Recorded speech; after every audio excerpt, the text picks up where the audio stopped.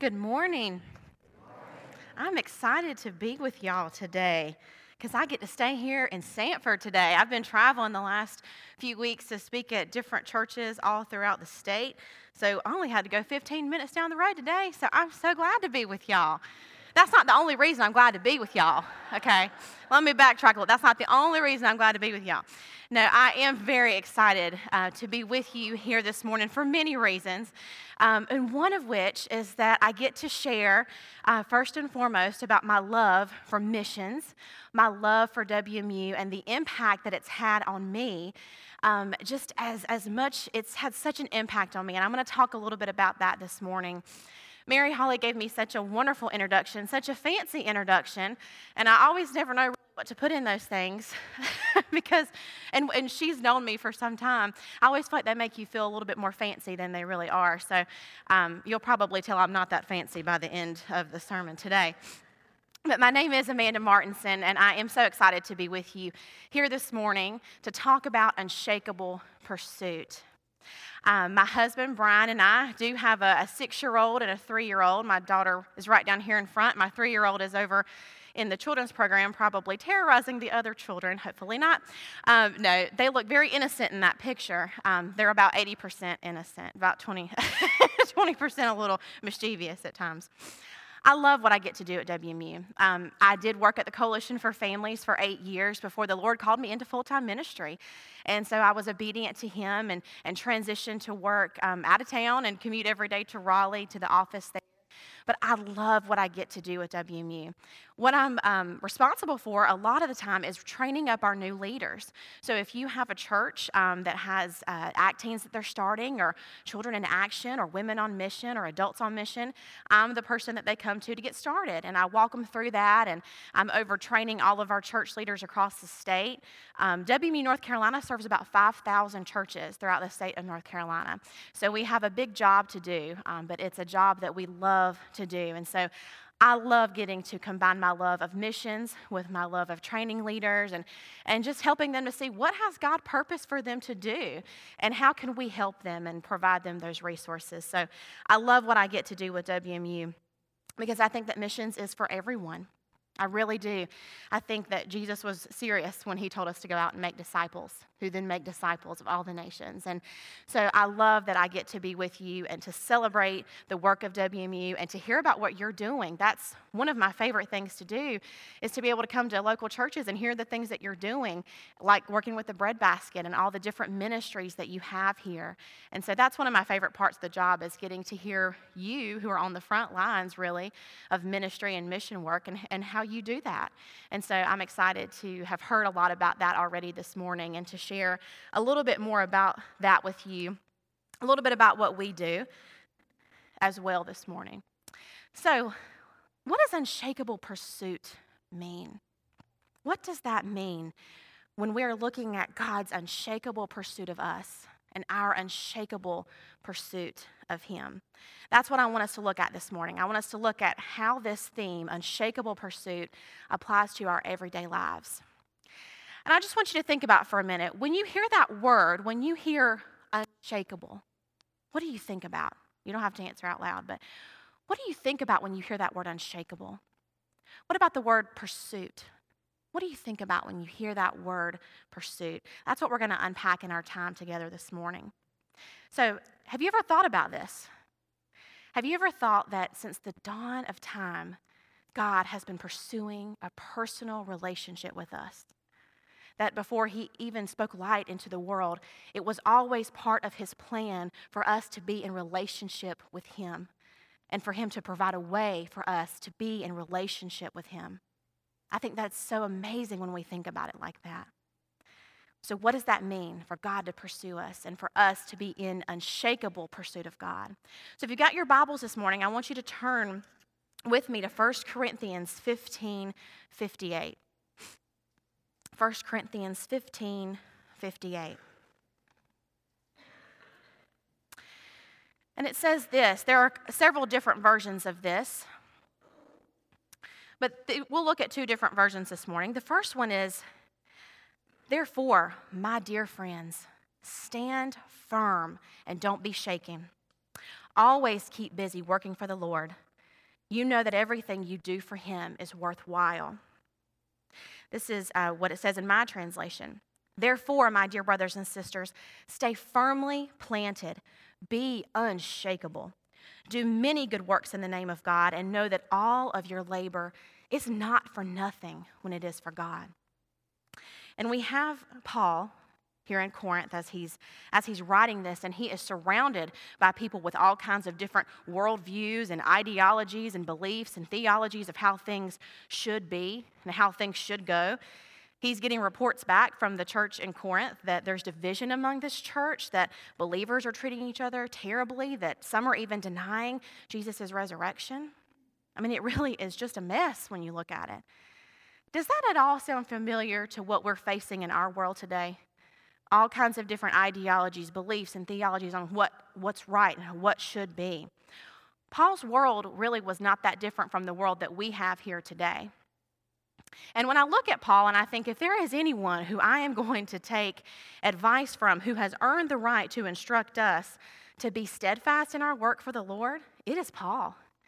Paul was imprisoned, he was beaten, he was chained, he was stoned, he was persecuted. I mean, the list really does go on of the things that he had to endure. So if there's anyone that I'm going to take a note from on standing firm in my faith, I'm going to take it from Paul. And when I read his words, when we read his words here, I want it to challenge us today. I want it to challenge us to be believers who stand firm like this, who are unshakable in our pursuit of God. So there's 3 things that I want us to unpack today and to look at. When it comes to unshakable pursuit, I want us to look at these 3 things: to know God more, to show his love unconditionally, and to make disciples who make disciples. So let's look at this first one together. Let's unpack this a little bit. To know God more. God calls us as his followers to an unshakable pursuit relationship, and that begins with knowing him first. One of the ways that God has pursued me is through WMU. He has shown me that I have a passion for missions and for working with leaders. And through WMU, he has shown me over time the ways that he's wanted to use me. And then he's pursued me in other personal struggles and certainly trying seasons of my life. And you can probably see this in your own life at times when you think, that could only have been God that did that. Hard seasons maybe that you've come through. Can you think of these times when God was pursuing a deeper relationship with you? Maybe calling you even into a deeper place with him. Maybe it's a season where he asked you to take on a new leadership role, which can be a little scary at times, or step back from a new leadership role at times. To mentor someone, to write or to speak or to organize an event or a ministry project. When we open ourselves up to the pursuit of God, we're opening ourselves up to a lifetime of adventure with him. It's a lifetime of obedience, a lifetime of complete trust and faith. Knowing God more starts with recognizing where he's working and where he's moving in our own lives, and then joining him in that work. And I think Paul was such a great example of this, really. He had an intimate relationship with God. And I think that's why when he would go through all these hard trials and he would go through these different struggles when he was in the faith, he was able to stand firm because he knew his Father and he knew him well. But God wants that same relationship with us. I have faced difficult times, hard times in my life. I'm sure you all have too. I mean, we all do at some point, walk through hard seasons. But I want us to think, are we able to be like Paul, so intimately connected to God, our Father, that when we go through hard trials and hard seasons, we're still able to point others to him and glorify God? Are we pursuing God in return? I often think we really make knowing God more a lot more complicated than it needs to be. It really doesn't have to be that complicated. It's making a daily choice to choose him, to serve him. And I think a lot of times we think that our pursuit of God ends at the altar when we make a decision to follow Christ, but that's really just the beginning. That's the first step to a lifetime of a personal relationship with God. It's every day saying that I choose to live for you, and then really living for him, really pursuing him, chasing him down, laying down those things that hinder us from doing that. I love Hebrews 12:1. And it says, therefore, since we are surrounded by a great cloud of witnesses, let us throw off everything that hinders us and the sin that so easily entangles us, and let us run with perseverance the race marked out for us. I love that verse. That can be hard for us at times because we are creatures of comfort. We like to be comfortable. A lot of times we like to eat the same things at our favorite restaurants because we know that they're good. At least I do. I know it's going to be good. A lot of times we even like to sit in our same spot in our church pews. This happened a couple weeks ago at an evening service. We always sit on the left side, this side of our church. And when I went to go drop my girls off and I came out to join the evening service, my husband was on this side. And I said, what are you doing?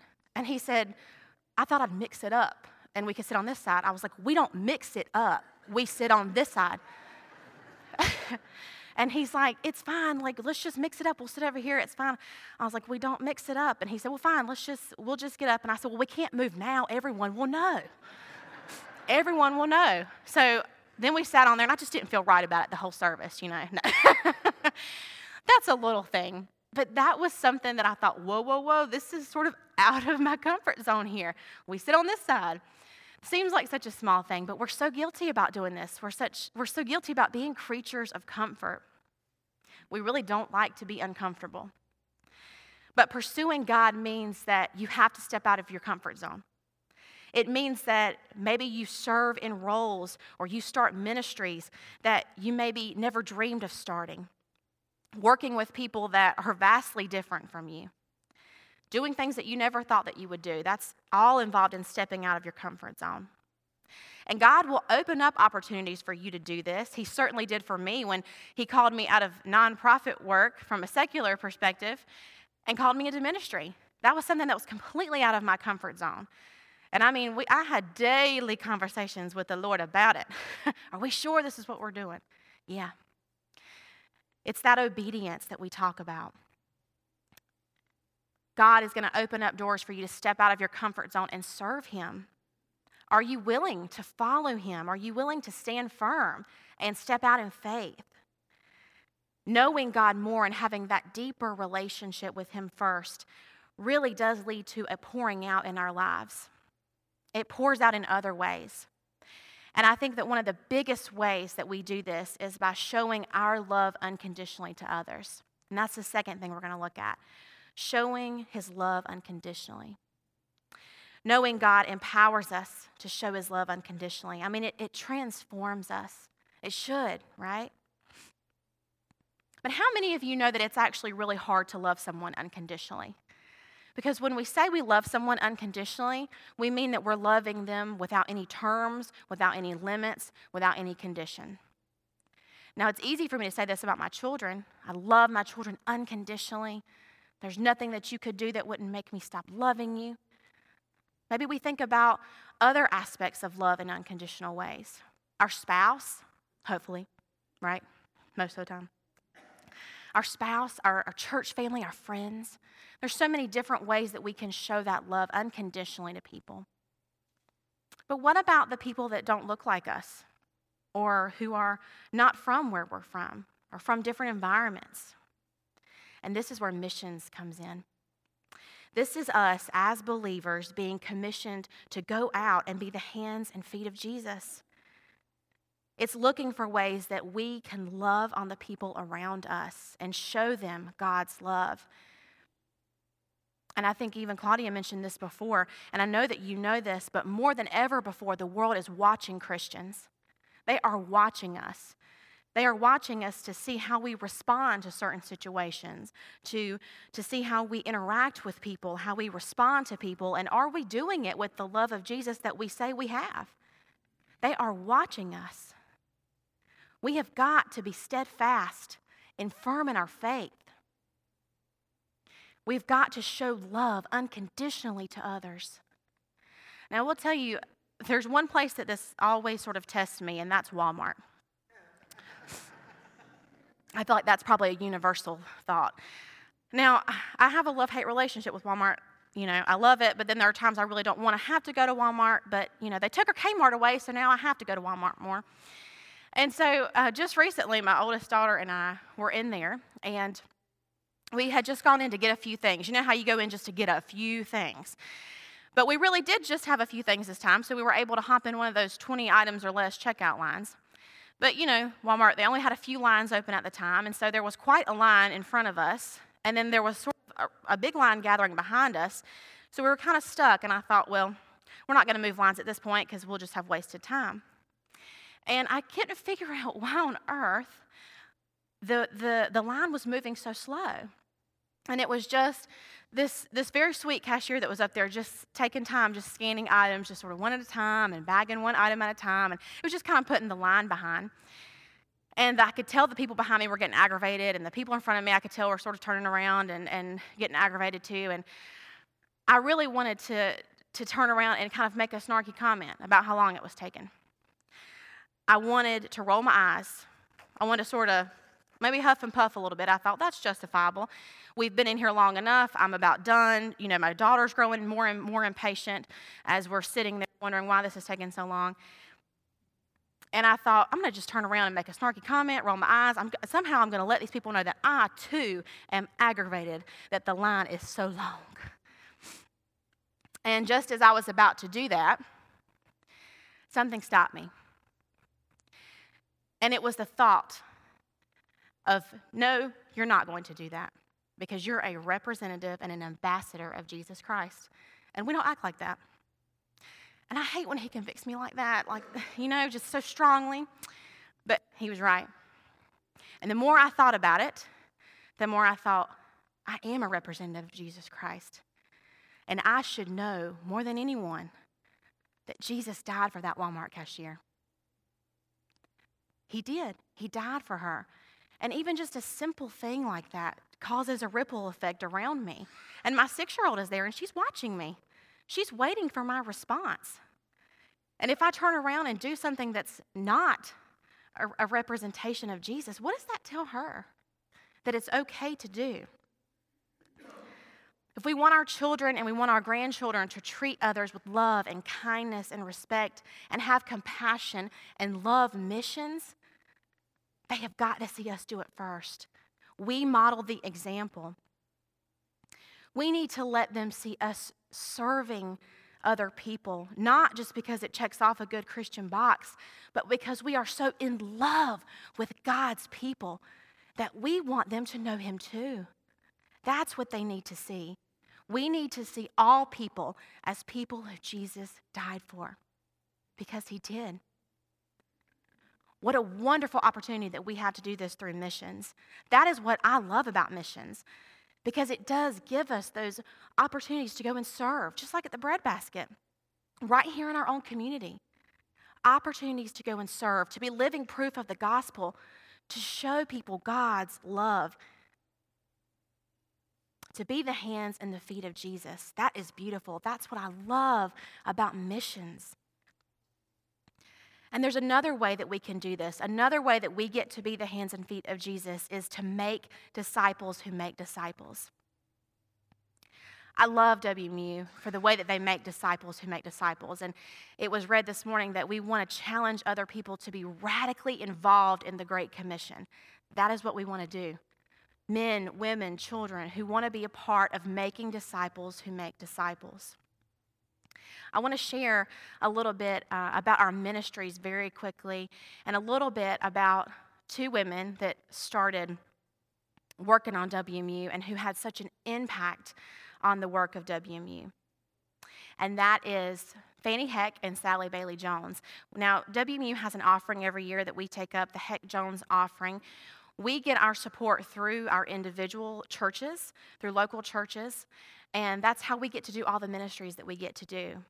But now these 2 women were so very brave and so obedient in starting the Women's Missionary Union. And they were young when they started it. 16 and in the early 20s. I think that's amazing. To start a whole organization whose whole job is to get out there and get people involved in the Great Commission. On the next slide, you'll see some of our ministries, which we've actually talked a little bit about already this morning. These are just a few. I couldn't even fit them all on one slide. But these are some of the ways that we go out and make disciples who make disciples. That's through leadership training, through our missions conferences. We do Carolina Girls is a missions conference that we hold every other year for teen girls and their leaders. Carolina Women is for the women. Mission trips, which Claudia already talked a lot about this morning. Our Red Box ministry, which I'll talk about in just a minute. And our age levels. WMU, one of the reasons why I love WMU is because it spans the generations. It starts in preschool and it goes all the way up to adults. These are some of the ways that we get to make disciples through our military ministries. There's just an abundance of ways that we can go out and be hands and feet of Jesus and make disciples who make disciples. Those ministries provide us, and they provide ultimately you, the opportunity to go out and to serve, and for you to be a part of making disciples who make disciples. I want us to look back at Paul for a moment. I think Paul really walked this out in obedience because he devoted much of his life to starting churches and equipping leaders to lead well. But you know, before we had Paul, the man who wrote the majority of our New Testament in God's holy word, we had Saul. And he was a man who persecuted the Christian church. He actually murdered those who believed in Jesus until he had a radical transformation through Jesus Christ. He tells us in Acts 9 that the scales actually were told that the scales fell from his eyes, and from that moment he chose to live bold in faith. And look at the ways that God used Paul. He used him in amazing ways. But Saul was part of Paul. He had a past, he had a bad reputation, and people were afraid of him because of the things that he had done, and rightfully so.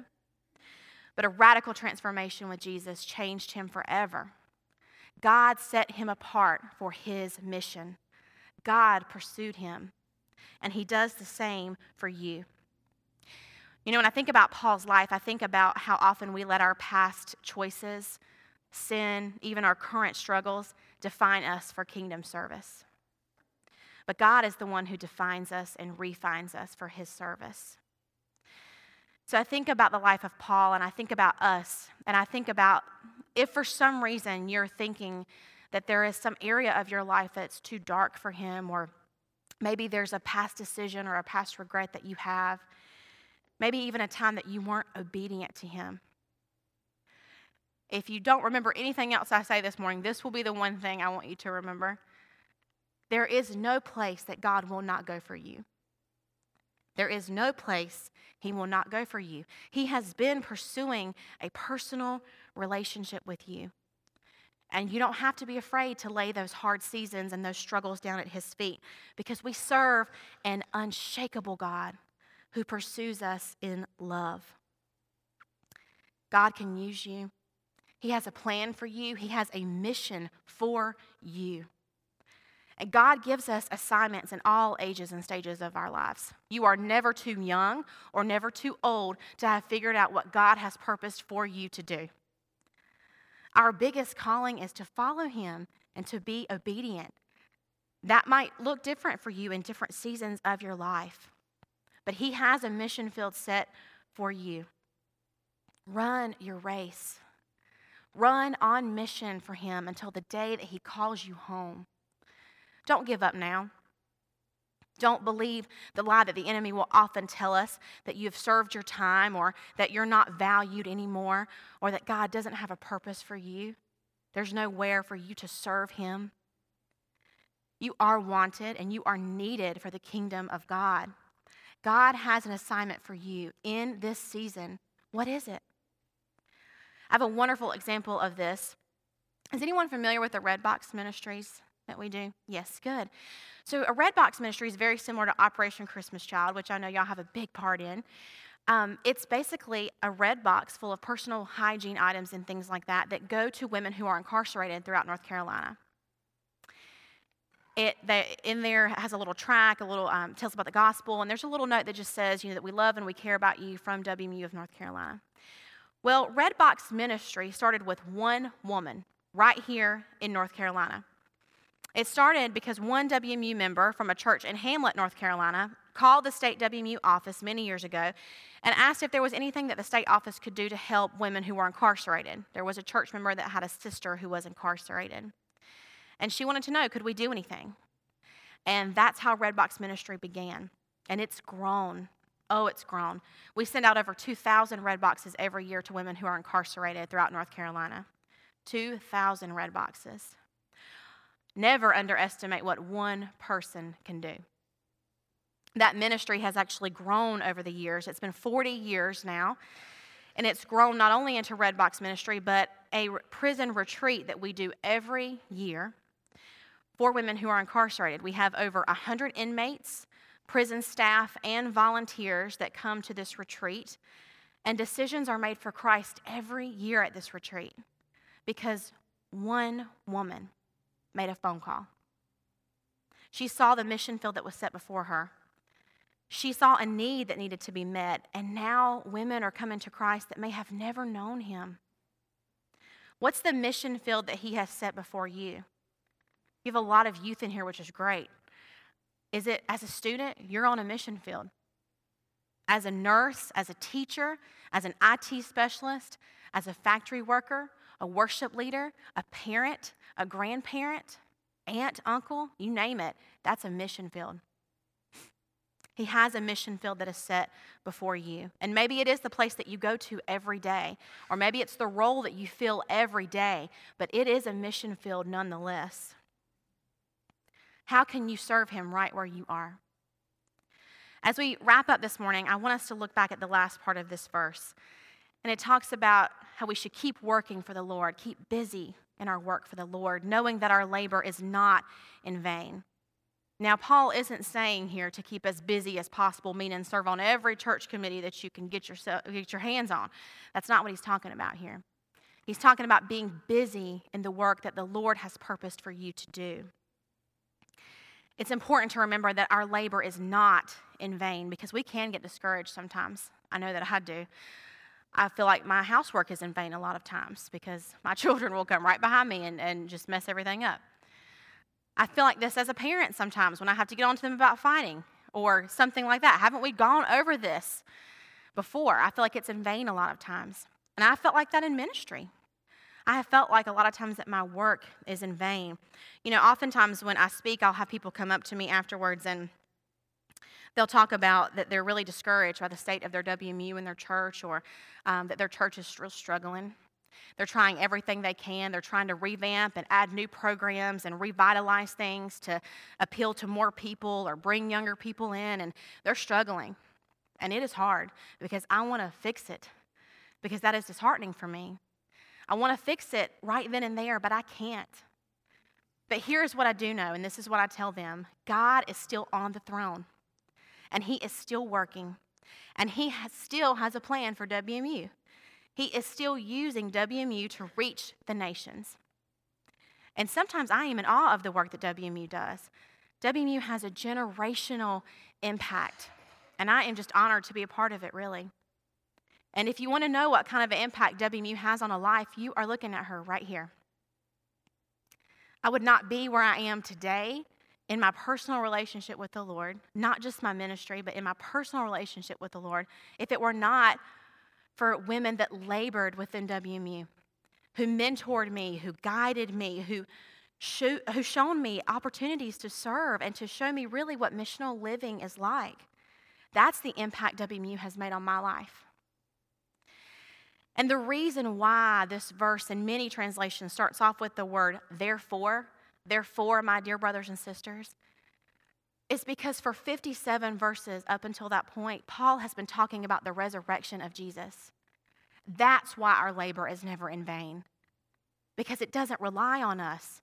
It's about Jesus and what we can do through him, what he does through us.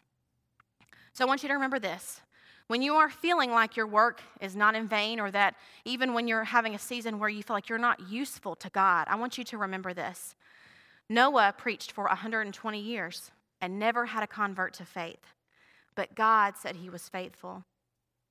William Carey was a missionary to India, and he didn't have his first convert to faith until he had been there for 7 years. The mission board in England told him that he was a failure. And he could have believed them, and he could have quit after about year 5 or 6, and then no souls would have been saved. Robert Moffat was a missionary to South Africa. He was there for 10 years before anyone was saved. William Wilberforce was in British Parliament. He worked for 48 years in government to abolish slavery. And he got very sick. And then on his deathbed, about 3 days before his death, they finally abolished slavery. But he had been trying for 50 years. He never really got to see the impact that his faith produced when he died. And that is the truth of it. We don't always get to see the fruits of our labor or the harvest from the seeds that we plant, but God wastes nothing. And our work, the work that we get to do for Him, to glorify Him, it is never in vain. It's never in vain. If we will unshakably pursue Him, if we will stand firm in our faith, we will see Him do immeasurable things in us and through us and for generations to come. This morning, as you go into your invitation time, I want you to think about, how is God pursuing you in this season? How are you pursuing Him? What is the mission field that He has set before you? And I want to leave you with these words from Fanny Heck, who our beloved offering is named after. She said these words in 1915, and it still stands true today, I think. See to it only that you listen to His voice and follow only where Christ leads. Be gentle in your personal lives, faithful and shining. Be joyful, knowing that His purposes are good and not evil to His children. Be patient and persistent in your fulfillment. Endeavor to see the needs of the world from God's standpoint. Plan not for the year, but for the years. And think long thoughts. Strive for the conversion of those around you as faithfully as you would the heathen. Train the children for worldwide service. Lead the young women gently in places of joyous responsibility. And finally, bring all of your powers into the best service of the best King. Let's pray. Gracious Heavenly Father, may we be a people who are unshakable, who stand firm in our faith, Lord. May you challenge us to see the mission field that is set before us. Show us how we should serve you. Guide us and lead us. Remind us constantly that we are to stand firm on your word and that it is living and active. I pray for this church, Lord. I pray over their ministries and their missions, Lord, how the unique way that they are serving our community right here in Lee County. I just pray blessings and abundance on this church, Lord. I pray that you will continue to impress on us the ways that we should pursue you in this season and see the mission field that you've set before us, Lord. May we glorify you in all that we do. In Jesus' name, amen.